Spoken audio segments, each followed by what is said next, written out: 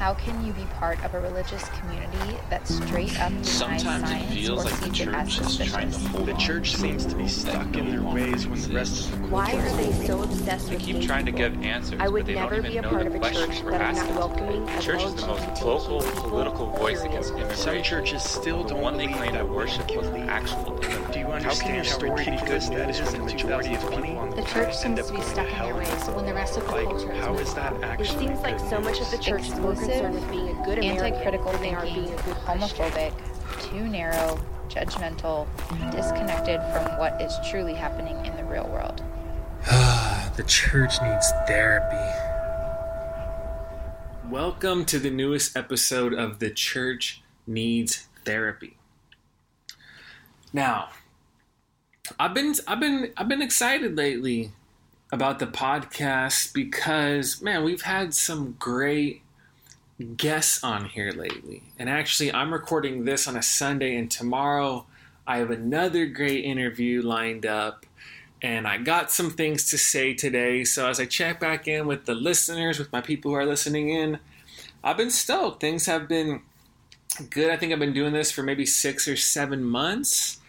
And, you know, I'm so much of this is it gives me an excuse to connect with people that I would love to connect with.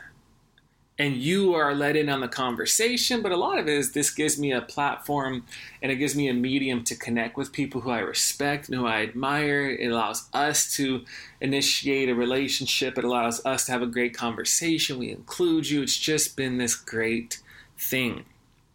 And for those of you who have listened in, maybe for some of you who follow me on social media, especially Instagram, then you would know that I am in the process of getting my first book published. A friend of mine named Cam Greggs, you can look him up. I think it's Cam Greggs Film on Instagram. But he just gave me what's essentially the final draft of the trailer for my book. You know, I had this idea for my book proposal to already have a trailer done for it that I set up, that I did everything for, that no one, outside, no one at a publishing house helped me with. I already initiated and did my own trailer, and I wanted to make the trailer for my book as cinematic as possible. So another thing I'm excited about that. More details on that book coming soon. So here's, things are happening, and I'm excited, and I'm so grateful for all of the people listening in, the people who keep listening in, the people who tell your friends about it, the people who post about it on their Instagram stories. I'm just so grateful to have people journeying along with me personally and with the Church Needs Therapy. So here's what I wanted to do today. I'm actually going to read a couple sections from this one chapter from my book, and the chapter from the book is called Social Ladders, Vicarious Value, and Career Choices. And it's a few stories on reflections on Christian culture, on Christian celebrity culture, on the Christian publishing industry, on what some people call the Christian industrial complex. So in light of, me writing, me doing this podcast more, I thought, man, if the church needs therapy, we definitely need to talk about some of these vicarious value, why people are still climbing these ladders of status, and just how prevalent that is when you get into publishing and when you get into doing things transculturally beyond your own context and you start broadening out a little bit. So I'm not going to read this entire chapter. I'm going to read sections. I'm going to reflect more. And it's just a little interesting insight on some things. And as we take the church to therapy, I think there's some issues that we need to talk about when it comes to these things. So, let me begin by saying this. Freedom has always been one of the most important words for my life and one of the central pursuits of my life. The most powerful dimension of freedom I dreamt of and longed for in my own life was personal and spiritual. Right? I'll just say this, being a cisgender, straight, middle-class white male in the United States of America, I grew up and still live with the kind of privilege that doesn't always require me, or rarely requires me, to think about economic and political and social freedom in the same way people of color, in the same way indigenous people where we live in Hawaii, the same way Native Hawaiian people have been forced to think about. So I just want to begin by acknowledging that.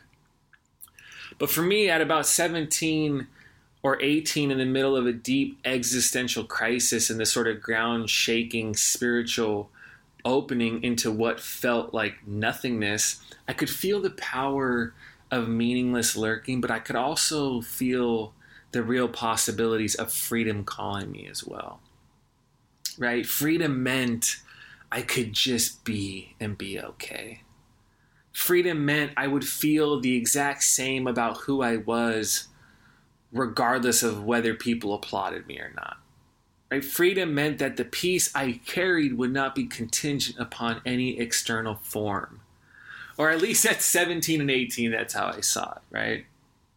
See, at that point, I was successful, I got the attention I wanted, and I was treated as one of those special people because of the things I could do in sports and music. But I also realized that I was not free. Right, a little side note, Thomas Merton has this great quote where he says, "True freedom begins not by telling slaves to be free, but rather by telling those who think they're free that they're actually slaves." Right? He is not talking about that in a political sense. He's talking about that in the spiritual sense. And I definitely got in tune with that. You know, I was successful, I had those things, but I knew I wasn't free. But with all of that said, freedom meant more than just the personal sense. I wanted to be freed from an entire culture that sees people's value based on what they can do for them socially, where they can get them professionally, and a culture that almost demands people who want to be successful to sometimes treat other people as a means to an end. Do you feel me on that one?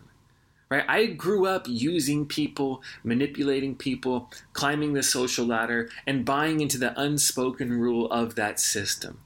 Get attention and achieve status by any means necessary. See, when I was young, I didn't want to just be free spiritually by knowing who I was. I wanted to be free socially so I could see others for who they were. Right? Or at least at 18, as I look back, that's how I saw it. Right? So there's this framing of this desire for freedom. Now, in 2012, right before I moved back to Hawaii to take our first daring step to start Imagine and to begin this new life, I spent the last 4 months in Orange County, California, shadowing a few of my friends and peers that were pastors. Right? I figured since I was never on staff at a church before, I should probably get a little bit of experience before I started a church. Right? I always joke with people and I would say, "What does a pastor do on a Wednesday afternoon?" Because I had no idea. And, you know, I wanted the experience, not enough to normalize elements of the church culture and system I wanted nothing to do with, but at least enough to know what a meeting was actually like. And one of the guys who I shadowed and spent some time with was my friend Dwight. Now, at this point, Dwight was a little bit older than me. We were a part of a close learning community at Fuller Theological Seminary that focused on studying Black theology. And Dwight was a pastor, and still is, of this beautiful, vibrant, and predominantly Black church in Los Angeles. And during this season of shadowing, we had made plans for me to come and be with his church on a Sunday, right? To worship with them, to sit on some meetings. And really, it was just for me to get a feel for what is a day in his life on a Sunday feel like. I had no idea. So I was excited to be around leaders who I respected and kind of to get a glimpse into the inner happenings of churches, right? 2 days before that particular Sunday, another friend of mine told me he was going to be in San Diego all day shooting a video with one of the biggest names in the Christian publishing industry at the time. Right? This person not only had this massive following, but they were also a personal hero of mine. So when I got that call, I immediately was stoked.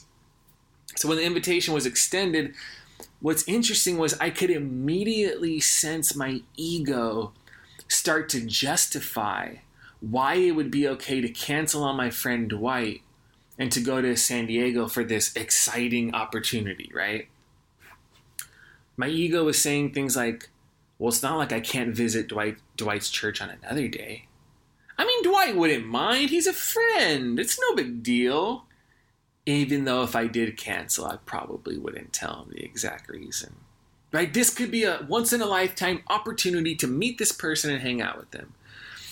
But despite the volume of that voice, of that internal dialogue, I decided to stick to my original plans, spend the day with Dwight and his community, and I ended up denying the invitation to hang out with one of my writing heroes, right? And Dwight, by the way, is the man. Dwight's, I don't know his exact title, but he's like a dean at Fuller Theological Seminary now. Dwight is the man. He's a great friend to me. Here's the thing when we think about this industry. I was probably 27 or 28 at the time. My ego knew that spending time with this author was a better strategy for climbing the social ladder to the top of the Christian industrial complex. But my true self knew that this ladder was just the Christian version of the same thing I wanted to be liberated from needing to climb since I was 17. Right? There's this quote from one of the great living mystics, Cynthia Bourgeault, where she's talking about Jesus. She says, he embraced everyone and everything, but took nothing to himself for his own profit. People were not manipulated. They did not become fodder for his spiritual ambitions or his animal instincts. Right? To me, it seems that in order to follow the Jesus who refused to use or manipulate others for his own agenda, we must also refuse to use or manipulate people for ours. See, my ego knew that spending the day in San Diego would be better for a career as one of those special Christian figures who writes books and speaks on stages. Feel free to throw up in your mouth after you heard that. But my true self knew that spending the day in Los Angeles was another step forward in integrity and alignment with the way of Jesus. Which, here's the thing, let's be honest. The whole integrity and alignment with the way of Jesus, that's not really the kind of thing the Christian industrial complex is most concerned about. Which is irony, if you know that word. My ego knew that developing a relationship with someone who was already an established public figure with status is good for quote-unquote business. But my true self knew that nothing is more powerful and valuable than having an actual friend who knows you, sees you, and cares about you. See, my ego and your ego, my ego was willing to sacrifice an actual gesture of love and relationship from a friend for a chance to be near people who the culture is, funny enough, a culture I wanted nothing to do with, who the culture deems as important or having a certain status. But my true self knew that to do that would be perpetuating insecure elements of the Christian culture that I think we're all supposed to be transcending. See, here's the fascinating thing at 27 or whatever age I was.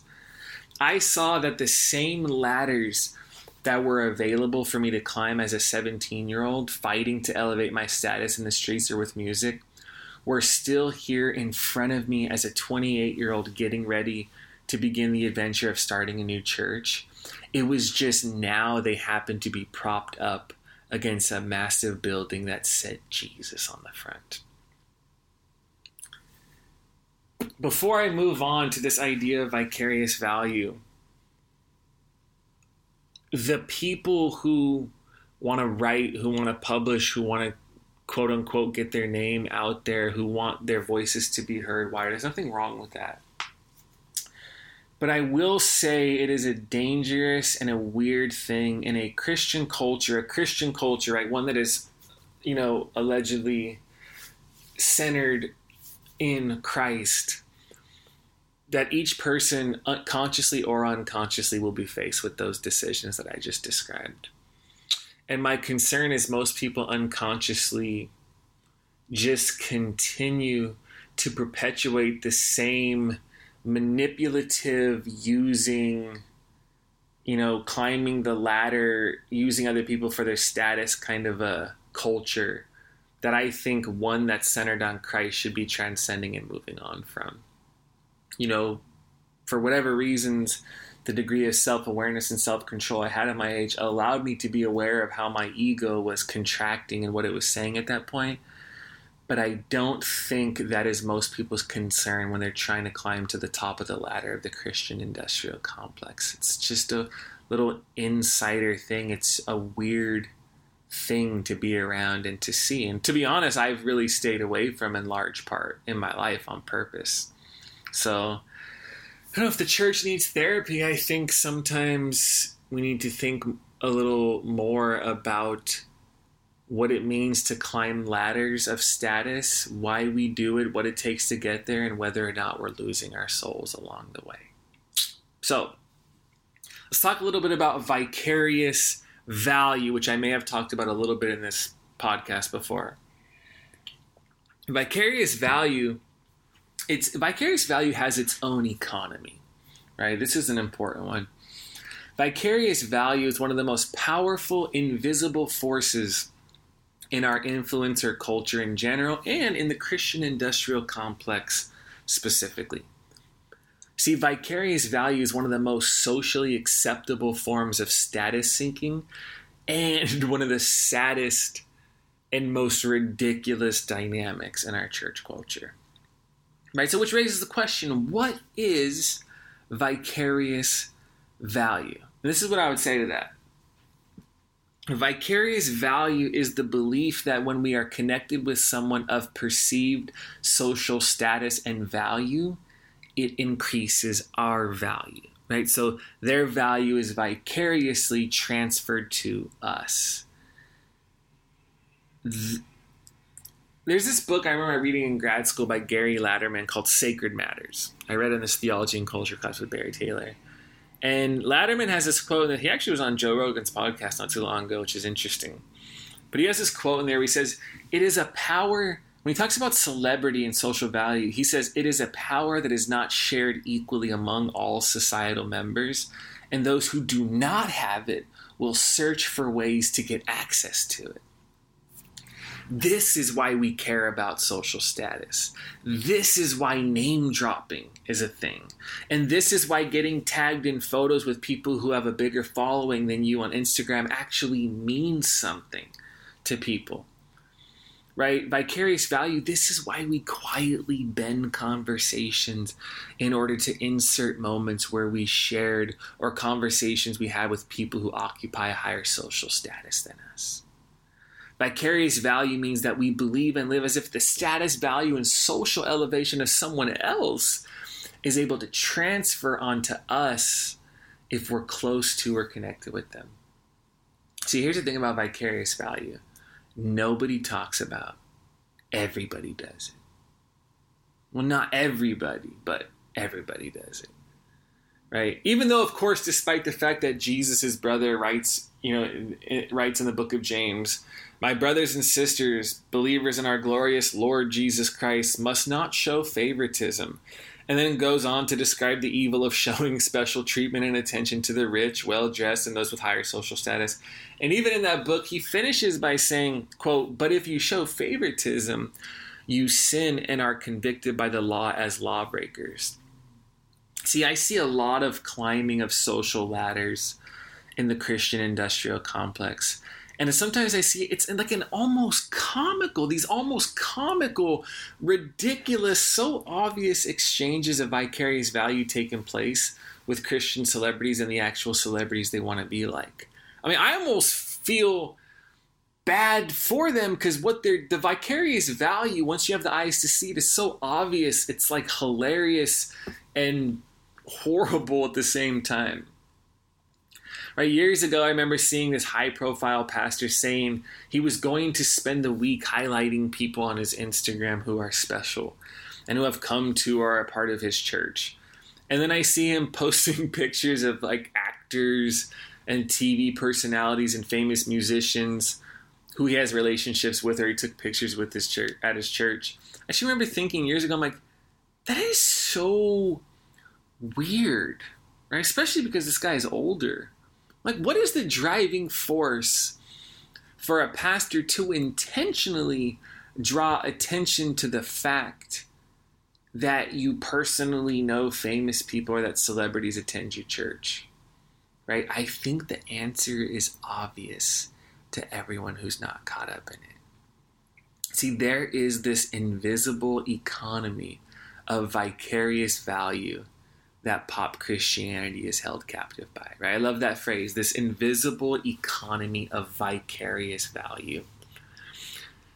Think about it like this. When a pastor consistently name drops celebrities in their teachings or public appearances, what I see at work is the invisible economy of vicarious value.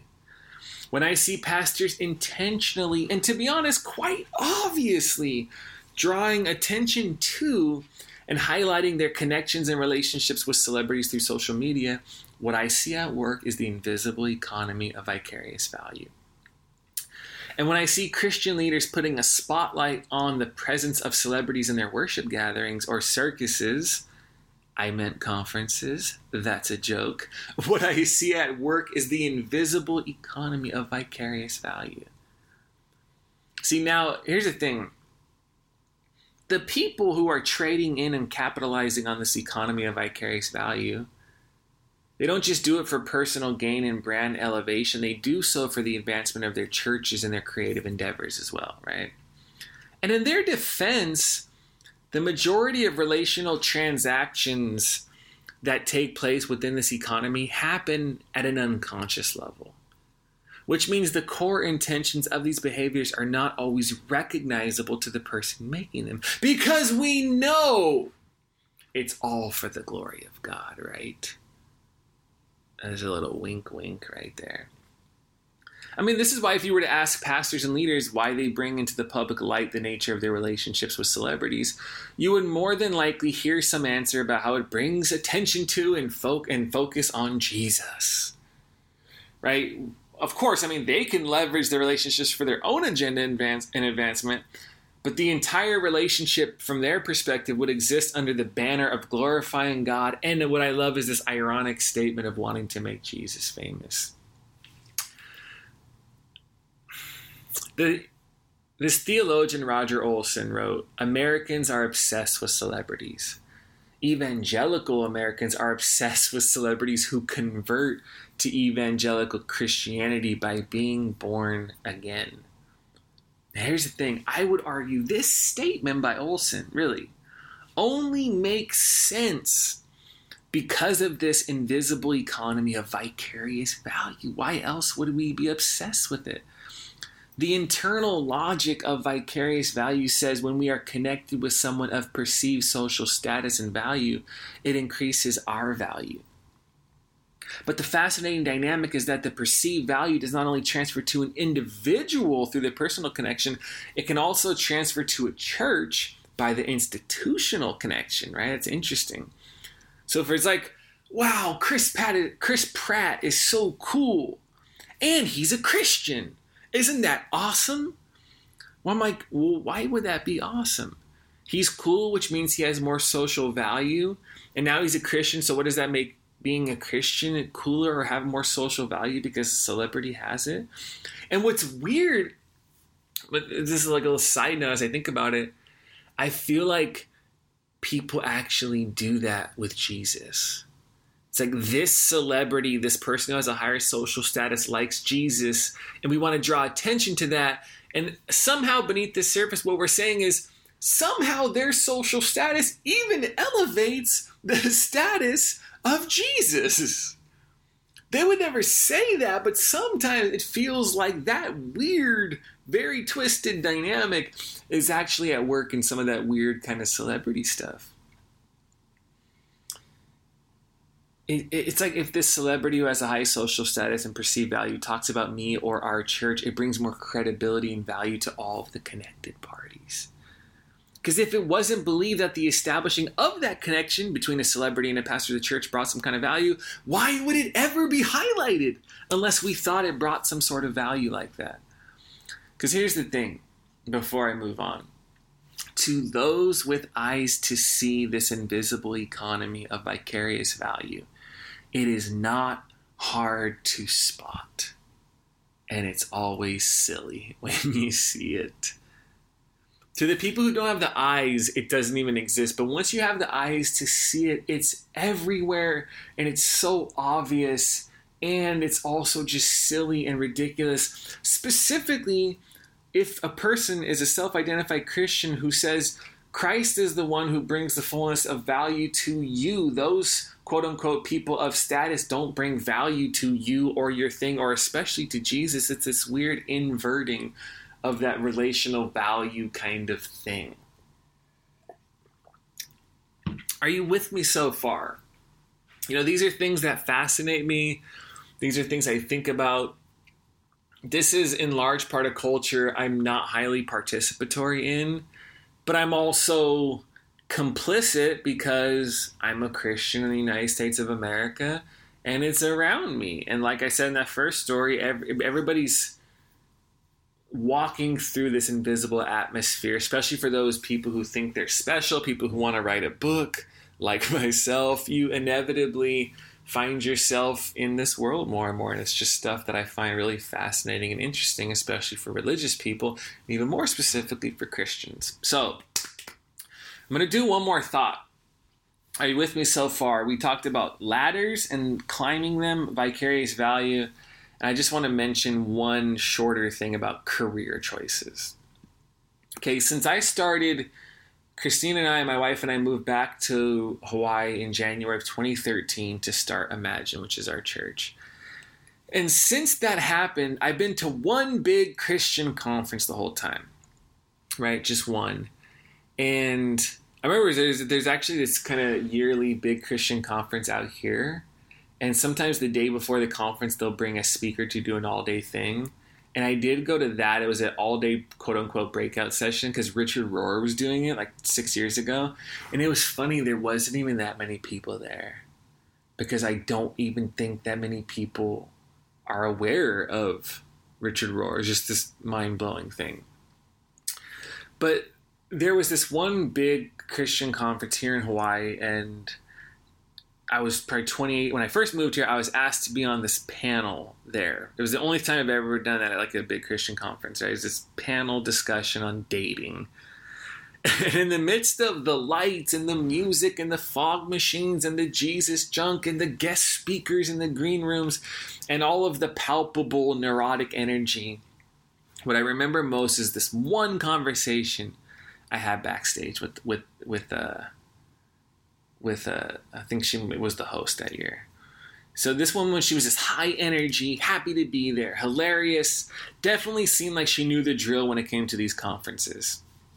And I never heard of her before, but what I discovered was she was already an established writer and speaker who since then has blown up and really expanded her brand and reach, like exponentially since then. And while we were backstage talking, I started sharing about the heart of our church, Imagine, how these conferences weren't really my vibe, and about authenticity, and about my life as a pastor. And, there was a resonance there. I could tell she was genuinely drawn in and interested in what I was saying. And we kept talking.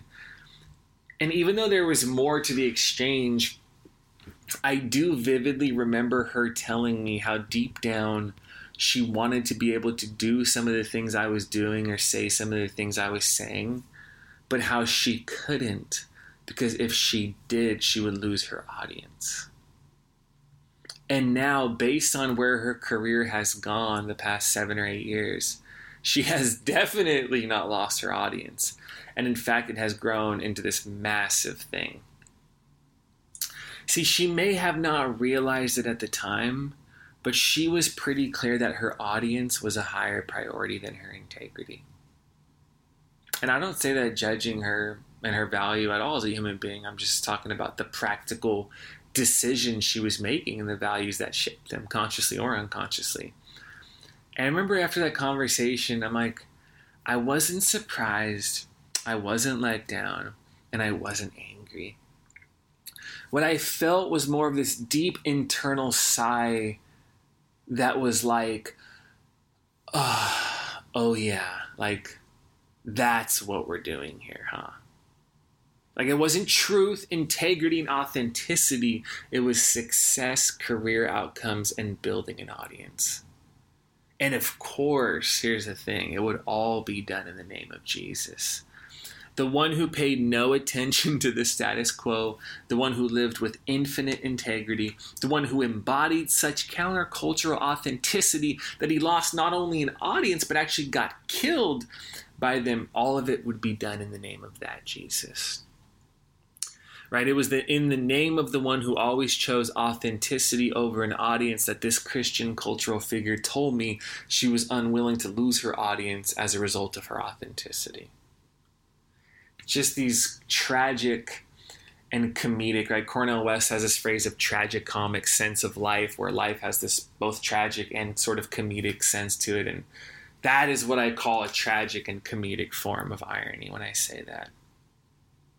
You know, it's just stuff I've been thinking about lately, or I've thought about for a long time. And I think it's important when we talk about taking the church to therapy, especially for people who, you know, look at writers and Christian celebrities and authors. And it's a fascinating thing to think a lot of the people who are the most equipped to talk about some of the most predominant issues in the church today don't have the platform to do it, because while other people were climbing ladders in order to get to a point where they had the platform to do it, all the other people were simply living it and breathing it and embodying it and doing it and loving and sacrificing and like incarnating all of it.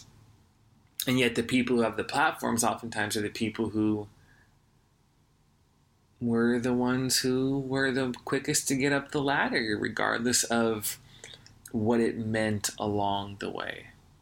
You know, social ladders, vicarious value, and these career choices are three of the main pillars that hold up the kind of culture that exists in the Christian industrial complex that at 18 I already saw through and longed to be liberated from. See, even at 18, I thought freedom meant we were supposed to move beyond having eyes that can see who in the room has the potential to elevate our status, and being able to control the body that is being drawn to them as a result. I assumed everyone, especially the most public followers of Jesus, saw that the dehumanizing mode of treating others as a means to an end was one of the first things that we're supposed to say no to when we decide to say yes to Jesus. At 18, I imagined a future where following Jesus meant we already have received the conclusion from God about who we are, which means we're the first ones who should be able to see through that invisible economy of vicarious value. Because here's the thing, I'll end with this. Sometimes while we're climbing the ladder to the top, we are unable to hear the words of Jesus, who has his feet firmly planted on the ground.